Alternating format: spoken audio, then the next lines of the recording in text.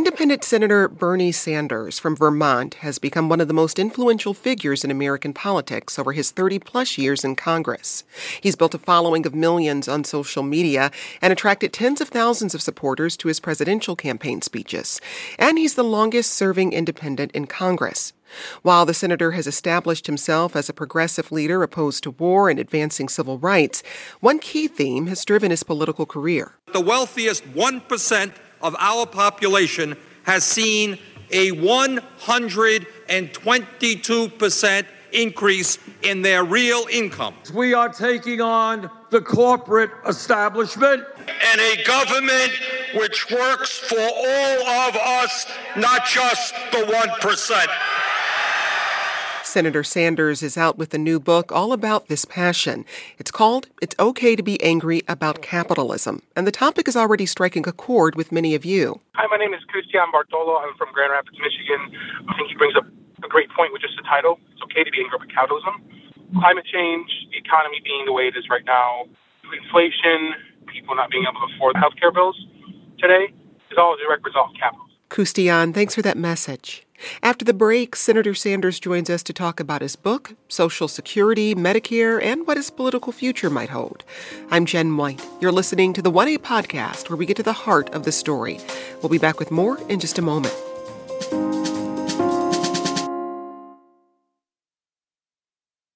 Let's get into the conversation. Senator Sanders, thanks for joining us. I know we were hoping to have you in studio, but I know you're at the Capitol for Senate business today, but we appreciate you making time. Thank you very much for having me.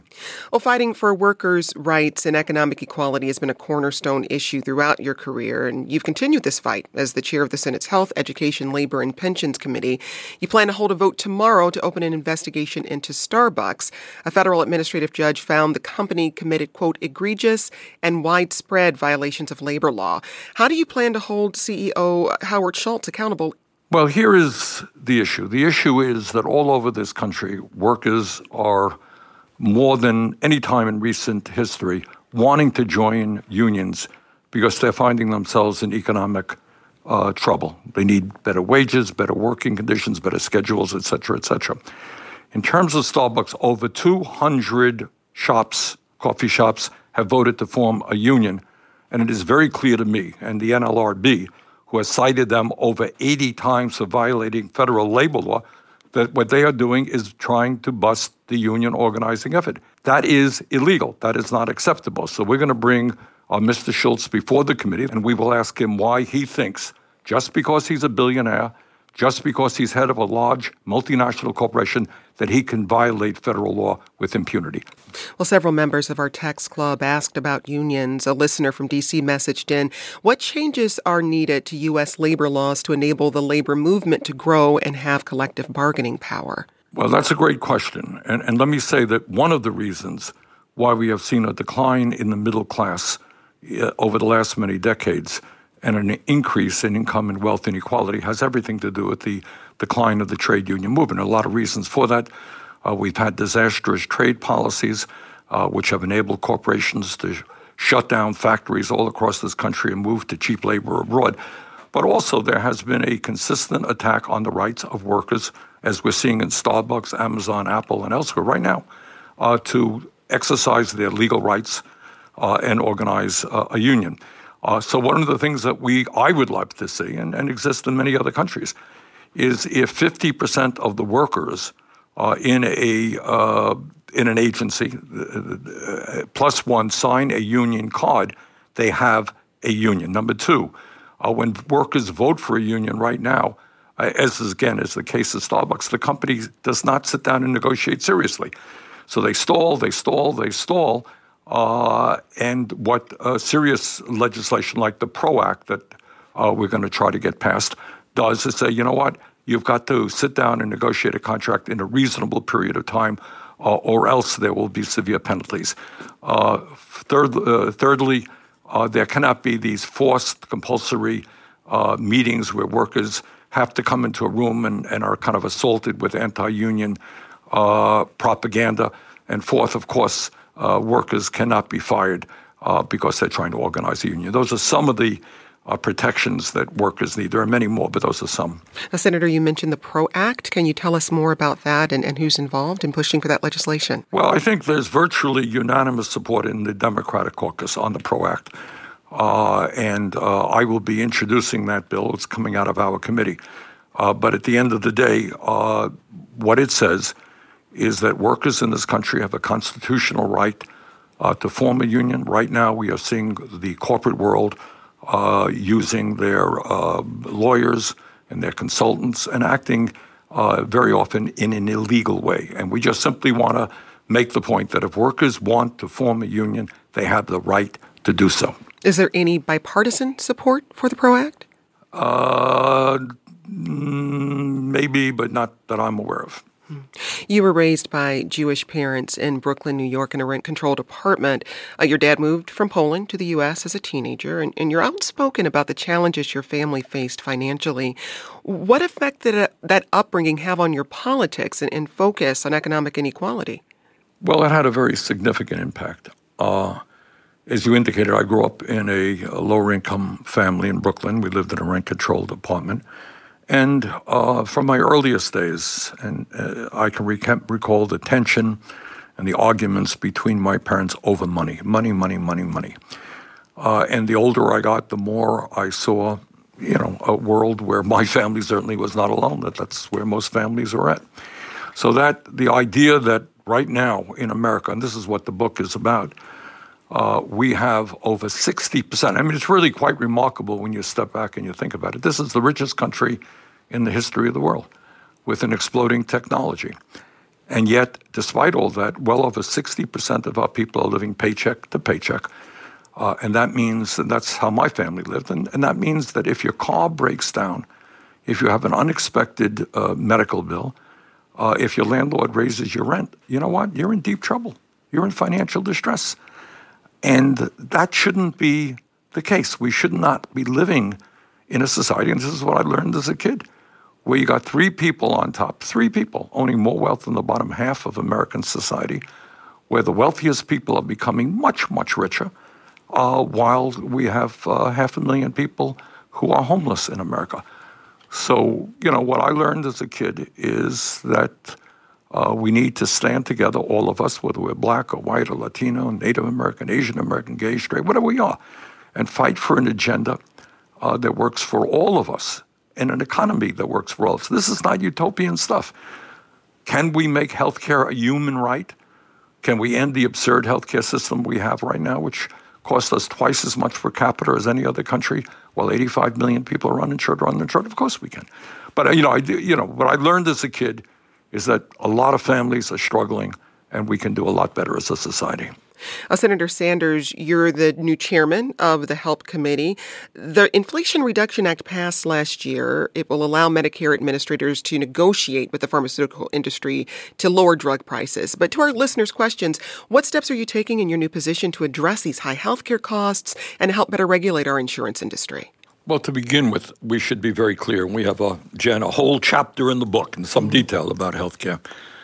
The function of the current healthcare system is not, underlined, to provide quality care to all Americans in a cost-effective way. That's the function of any rational healthcare system.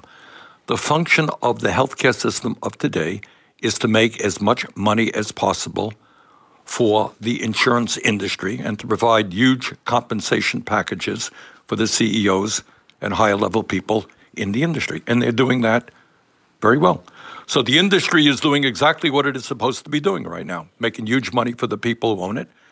But 85 million Americans are uninsured or underinsured. Well, what is the solution?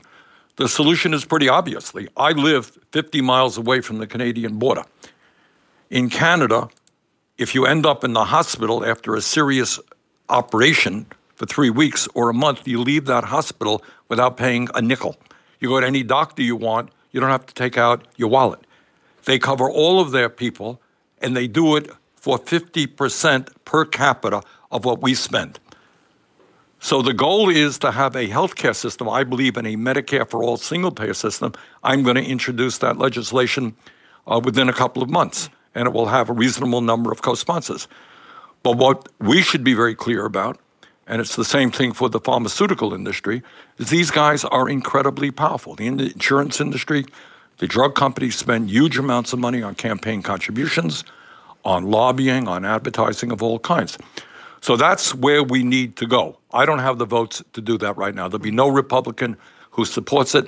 Half the Democrats don't support it. So at least what I'm trying to do is a couple of things. Number one, we're taking aim at the greed of the pharmaceutical industry right now to substantially lower prescription drug prices. I think we've had some luck. We're having some luck. Eli Lilly has recently announced they're going to substantially lower their costs, their price for insulin. That is not an accident. Trust me. Moderna has recently announced that they are going to provide free vaccines rather than quadrupling the price to uninsured people. That's not an accident. But we got to do more. We should not be paying any prices for drugs higher than any other country on earth. The other thing that I want to do is to at least, if we can't move to guarantee health care to all people as a right, we can expand primary health care through the significant growth of community health centers all over this country. Worked hard on that last few years. We've had some progress. I want to at least make sure that everybody in this country, regardless of income, can walk into a doctor's office, get the primary health care, dental care, mental health counseling. Mental health is a huge issue right now, and low-cost prescription drugs is what community health centers provide. How far would that go to addressing the crisis we're seeing in rural communities right now? We were in Fresno last week where a rural hospital closed recently. It was a nonprofit hospital. According to the American Hospital Association, there were 136 rural hospitals closed in the U.S. between 2010 and 2021. 600 more are currently at risk, according to the Center for Healthcare Quality and Payment Reform. So would those community health centers go to address that crisis as well? Well, they would to some degree. I mean, they are very effective and cost-effective in providing quality primary health care, where as bad as our overall healthcare system is, or even worse in primary health care.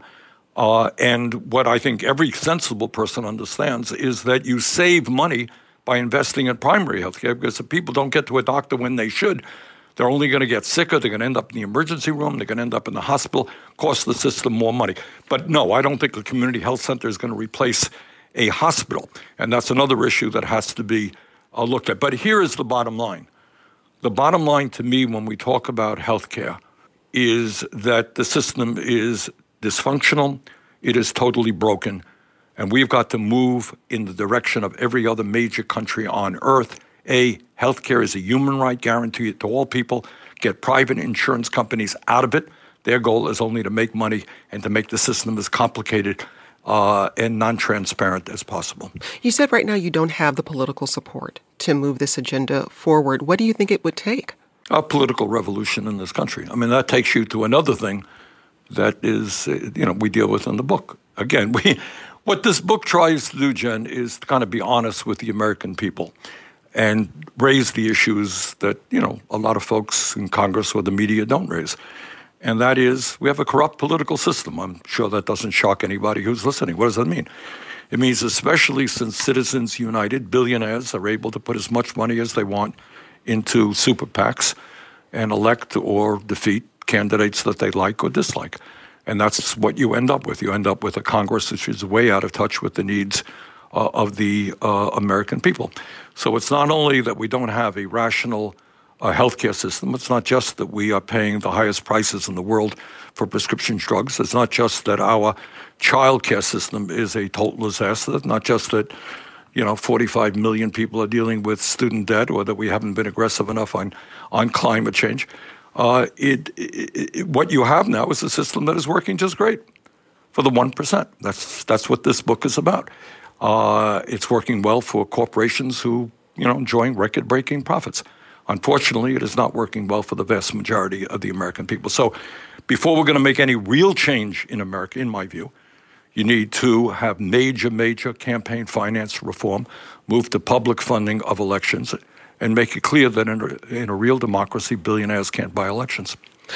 That leads us to this question we got on Twitter from I Hate Adulting. They say, how do we address the messaging problems that Democrats have when explaining, quote, socialist programs we already have like Social Security, food stamps, Medicare? I think the big problem is the messaging to the regular people. Senator, your thoughts?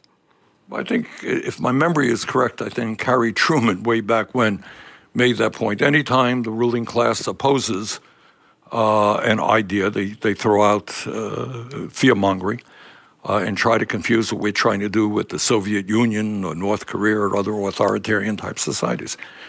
But you're quite right. When you walk into the public library today, it's a government-run operation. When you call up the police, the fire department, those are government-run operations. Now, does the government run particularly efficiently? No, it does not. We've got to do a lot better job in making it more cost-effective and efficient, and I think we can do that. But that's what democracy is about, people participating in their government and making it as cost-effective and efficient as it possibly can be.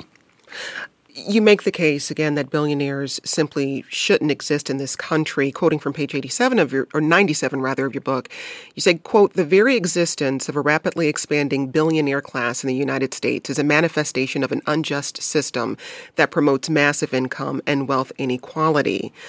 However, you say in that same chapter, quote, "This isn't about creating a rigid system that discourages creativity and innovation. There's nothing wrong with a business or an entrepreneur making a profit," end quote. So to your mind, what does a globalized system of capitalism look like without a billionaire class? Well, this is what it means. And again, it raises a rather profound question that we don't discuss enough. And that is, how much is enough? All right, Jen, you go out, you work hard, your family, you start a business, you come up with a good product, a good service, people want it, and you're successful, and you make money. Great. Good. Who objects to that? I don't. But how much is enough? Do you really need to put away $5 billion, $10 billion, $20 billion, $50 billion? I mean, enough really is enough. So I think we need a tax system, and not a radical idea. I think my memory is correct, under Dwight D. Eisenhower in the 50s, we had a tax system that taxed the very, very rich very heavily, and that's what I think we should do. And the other part of that, and we go into this at some length, is we are developing a culture of greed where multi-billionaires are worshipped, and young people say, "Oh my God, what life is about, I want to be Elon Musk and have $100 billion. Well, what about educating our kids to say, "My God, I'd love to be a teacher," because a teacher does such really important work. And I want to be a scientist. I don't want to be a doctor. I want to be a nurse. I don't want to do my job as a bus driver really, really well. And we need great carpenters and sheet metal workers. I don't want to be proud and I earn a good living and do it honestly. So I think we have a culture that is based on extreme greed. And that's what we're saying. I'm not somebody who wants to discourage innovation or people making money. But enough is enough. You have $300-400 million in the bank. I think you're going to live pretty comfortably. You'll probably be able to pay your electric bill. How much money do you need? How many, et cetera? You got these billionaires right now who live in another universe. They own homes, they own islands, they own their own jet planes. They're off to outer space with their spaceships, and they kind of don't know what's going on in the real world. So I do not think that billionaires should exist. Let's talk about taxation, Senator. President Biden announced last week his plans for new taxes on America's wealthiest earners. I want to make it clear, I'm going to raise some taxes. Many of you are billionaires out there, you're going to stop paying at 3%. Not a joke. The idea that a billionaire, we used to have 600 or so in the United States of America, now there's 1,000. The idea that they pay at a rate that is lower than the rate of a police officer, a school teacher, a nurse, is bizarre. On March the 9th, I'm going to lay down in detail every single thing, every tax that's out there that I'm proposing, and no one over making less than $400,000 is going to pay a penny more than taxes. That's President Biden speaking in Virginia Beach. The administration will detail their full budget proposal on Thursday from Philadelphia. Senator, what conversations have you had with the president about this plan? Well, we chat about it. I drop in every once in a while. And look, I think the president is coming from the right place. And I think most people agree with him. Does it really make sense that we have major profitable corporations who in some cases don't pay a nickel in federal income tax? Anyone think that makes sense? No. Does it really make sense, and this is what the president was talking about, is that the effective tax rate for billionaires is lower than it is for working class people? Does that make sense to anybody? No. So I think we need a major overhaul. Whether the president will go as far as I think he should, probably not. But I think he's moving in the right direction. And we need a major overhaul which says to the billionaire class and the very rich, you know what? In a democratic, civilized society, you're going to have to pay your fair share of taxes. We're going to have to deal with the whole issue of tax havens that exist all over the world, Cayman Islands and elsewhere, where these rich people just drop their money to avoid taxation. But we really need a thorough discussion and reform of a very regressive tax system. Well, getting back to the makeup of Congress, you have a Republican-controlled House. There's a sharply divided Senate with Democrat Joe Manchin and Independent Kyrsten Sinema having previously opposed the Biden administration's plans to raise taxes. Do you think it's possible for tax reform to be achieved under the current makeup of Congress? Well, I'll tell you what I think, and I don't know the answer, Jen. I don't know that anybody can definitively give you that answer at this point. But I think if you do what the president is beginning to do and make the case to the American people, do you really think, whether you're in a red state or a blue state, that you, a working class person, should be paying a higher effective tax rate than some billionaire? If we can rally the American people around an understanding of how regressive the tax system is, yeah, and they can put pressure on their elected officials, yes, I think we can make some significant changes. Yesterday on the show, we talked about the sharp increase in child labor violations since 2015. This follows this investigation from the New York Times. One of our guests explained why more children are working unsafe and illegal jobs. One big reason in the last couple of years is because of the labor shortage. Employers, instead of improving working conditions to attract workers, are turning to a vulnerable and exploitable workforce. That's Terry Gerstein from Harvard Law School Center for Labor and a Just Economy. And the New York Times reports more than 130,000 children entered the U.S. last year alone, about half from Guatemala. And they found many of these kids, about two-thirds, are working full-time jobs in violation of child labor laws. How will the Senate provide more oversight on who is working in the U.S. and how they're treated? Well, I think Terry's point is exactly right. This is absolutely outrageous. The Labor Department needs to do the investigations that are necessary and start fining these companies big time for violating federal labor law. But that issue gets back to another issue that Terry raised in her comments, and that is you need to raise wages. Real wages today, real weekly wages, inflation accounted for wages for the average American worker, is unbelievably lower than it was 50 years ago. Workers are falling behind the rate of inflation in terms of their wage increases. So the demand has got to be that real wages have got to be raised substantially in America. One of the issues we're going to be looking at is raising the minimum wage in this country, which has not been raised in a very long time, now currently unbelievably at $7.25 an hour, to a living wage. So those are a couple of the things that have to be done. And what do you think that living wage would be? I personally would put it, and some would go higher, but at $17 an hour. Coming up, we talk to the senator about his presidential run in 2020 and discuss what his political future might hold. And we keep asking your questions, too. We'll be back with more in a moment.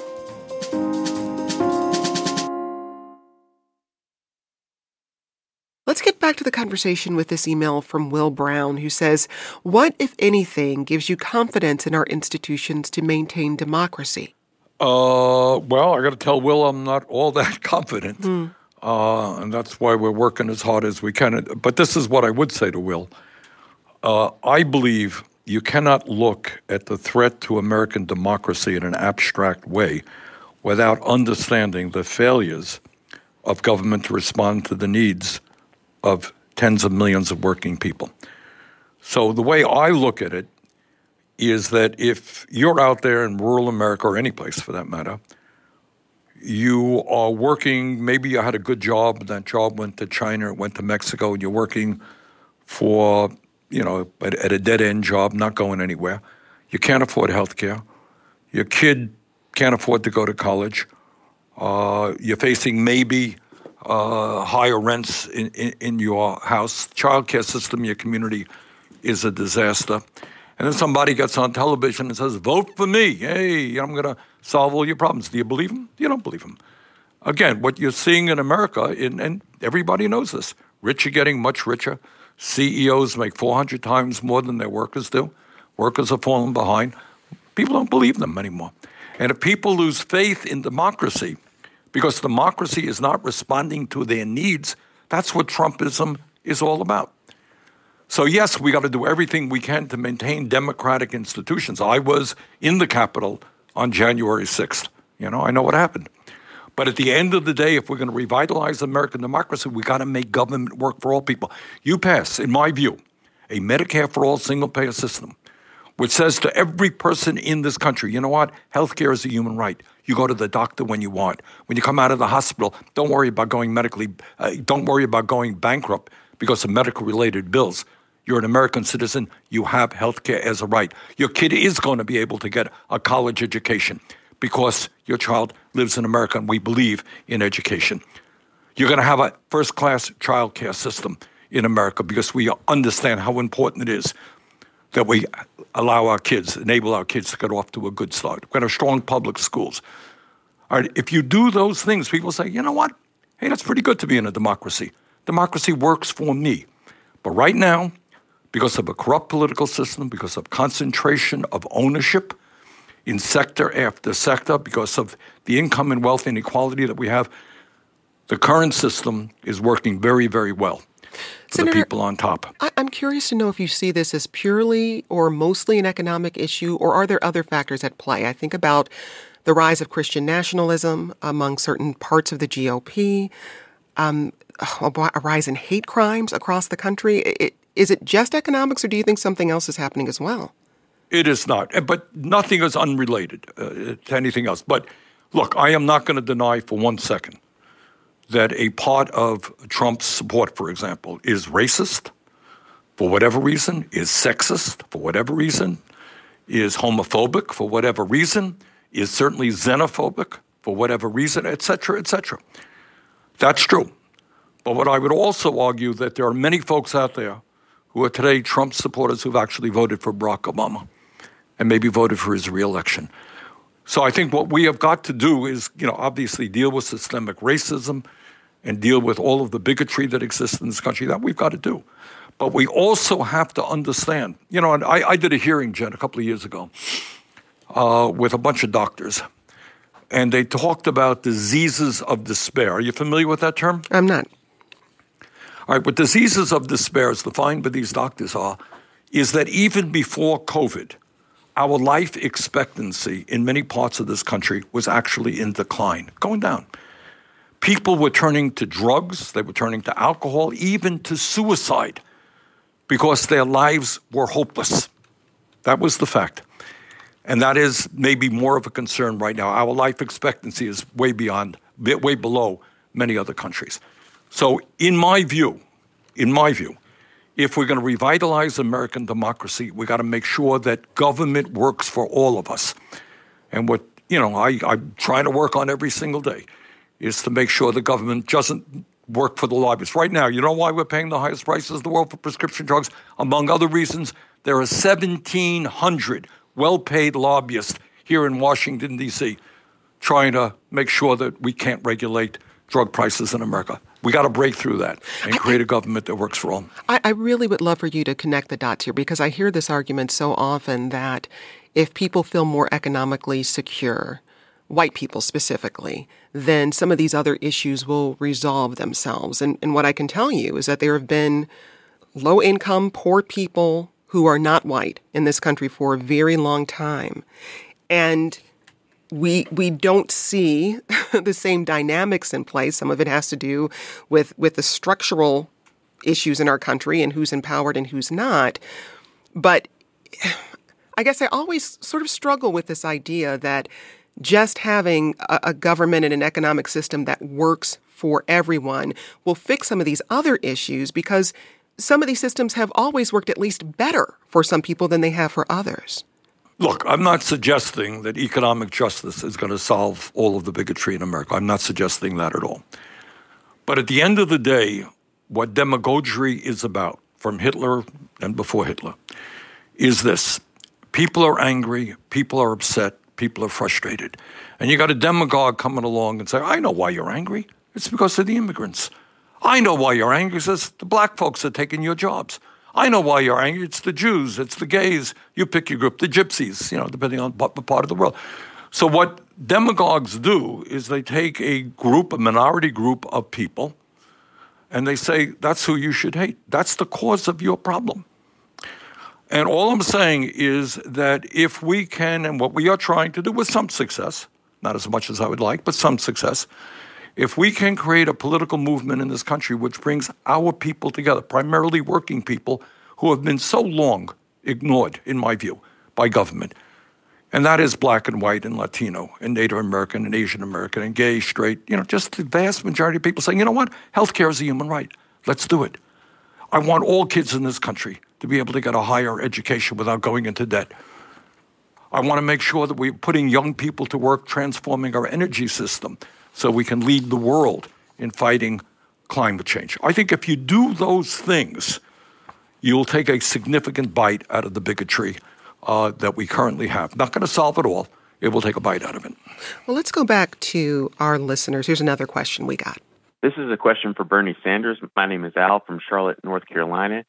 And economic inequality began with slavery in America that created capitalism. Shouldn't your fight begin with reparations for American descendants of slavery who have a 400-year accrued disadvantage when compared to everyone else? Thanks, Al. We also got this message from Wilbur on Twitter, who says the exploitation of slaves and descendants of chattel slavery built capitalism in America. Will you support reparations? Now, Senator Sanders, the California Reparations Task Force met this past weekend to discuss who should be eligible for compensation for the harm caused by slavery. Their final report is due July 1st. Your colleague in the Senate, New Jersey Democrat Cory Booker, reintroduced legislation in Congress to form a commission and study reparation proposals. In an interview during the 2020 presidential campaign, you said, quote, I think that right now our job is to address the crises facing the American people and our communities, and I think there are better ways to do that than just writing a check. Now, many reparations proponents would say it's not about just writing a check. It's a more complex set of corrections to account for the unpaid labor that built this country and its wealth. But where do you stand on the issue of reparations today? Well, where I stand is right now, in everything that I've talked about to you right now, whether it is health care for all, whether it is making substantially improving public education and child care and making housing affordable, will disproportionately impact people of color. I am not unsympathetic and support Senator Booker's idea to form a commission to see where we go. But right now, we have enormous economic crises facing the African-American community, the Latino community, and the work that I'm doing is going to disproportionately benefit those communities. So, but it would affect them moving forward. But from our listeners' perspective, what do you do about the hundreds of years preceding that to try to correct some of the imbalances affecting the African-American community right now? Well, I think, as I said, I would support Senator Booker's commission to take a look at that issue. We're talking to Senator Bernie Sanders. He's the author of the new book, It's Okay to Be Angry About Capitalism. I'm Jen White. You're listening to 1A. Let's go back to our voicemail box. What do we do about Medicare and Social Security? I get real nervous when the Republicans start banging this drum because fewer companies are offering pensions, and most of us are not savvy enough to invest our money on our own. Jody from North Carolina, thanks for that message. And another member of our text club writes, what's going to happen to Social Security if absolutely nothing changes? Do baby boomers think there's enough for them so they don't have to worry about the next generation? Senator, what are your thoughts on Social Security and whether we're prepared to take care of the next generation that needs to retire? We have introduced legislation that deals with Social Security. I think Jody is quite right to be nervous that you got Republicans out there who have talked about cutting Social Security or raising the retirement age, cutting Medicare. And at a time when so many people are struggling, that is exactly the wrong thing to do. Right now, the financial crisis of Social Security is that we have a Social Security tax system which says that if person A makes $10 million a year and person B makes $160,000 a year, both of them put in exactly the same amount of money into the Social Security Trust Fund. And that is because we have a cap on taxable income, which is now at $160,000. The legislation that I have introduced, which has, I believe, 10 co-sponsors, lifts the cap, does away with that, and says that person who makes $10 million is going to have to pay Social Security taxes on all of their income. If you do that, Jen, Social Security will be solvent for the next 75 years. That's for our kids and our grandchildren and great-grandchildren. And we will be able to significantly raise Social Security benefits because there are a lot of older people out there who are struggling. And you're talking about the Social solution. Security Expansion Act, correct? Right, that's right. And does it have bipartisan support, Senator? No, of course not. The Republicans are not going to support raising taxes on the rich. That's not what they do. But we're gaining support, and I think poll after poll shows that that is what the American people would like us to. And I should point out that if we do that, 93% of the American people will not pay a nickel more in taxes. So the answer here is it gets back again to kind of everything that I've been talking about and what this book is about. If you want a government that works for all, and you want to make sure right now, this is really quite amazing, about half of older workers have nothing in the bank as they face retirement. Think about that. You're 58 years of age, you're going to be retired in maybe 7 years, you got nothing in the bank. And they're worried, then you're hearing people talking about cutting Social Security. So what we have got to do is say, hey, Social Security is a bedrock of this country. We're going to expand benefits, because we know many seniors are hurting, and we're going to extend its solvency by finally demanding upper income people starting to pay their fair share of taxes, in this case, into the Social Security Trust Fund. Senator, I know we've only got a few seconds left from you, but we're getting lots of questions about your political future. Do you plan to run for president again? Well, what I have said publicly is that President Biden announces that he's going to be running for re-election. I will support him. So is that a no? Never in the future? Well, right now, as I said, if President Biden runs for re-election, as I think he will, I'll be supporting him. All right. That's Vermont Senator Bernie Sanders. His new book is called It's Okay to Be Angry About Capitalism. Senator, thank you. Thank you very much. Take care. Bye-bye. Today's producer was Chris Remington. This program comes to you from WAMU, part of American University in Washington, distributed by NPR. I'm Jen White. Thanks for listening, and we'll talk again tomorrow. This is 1A.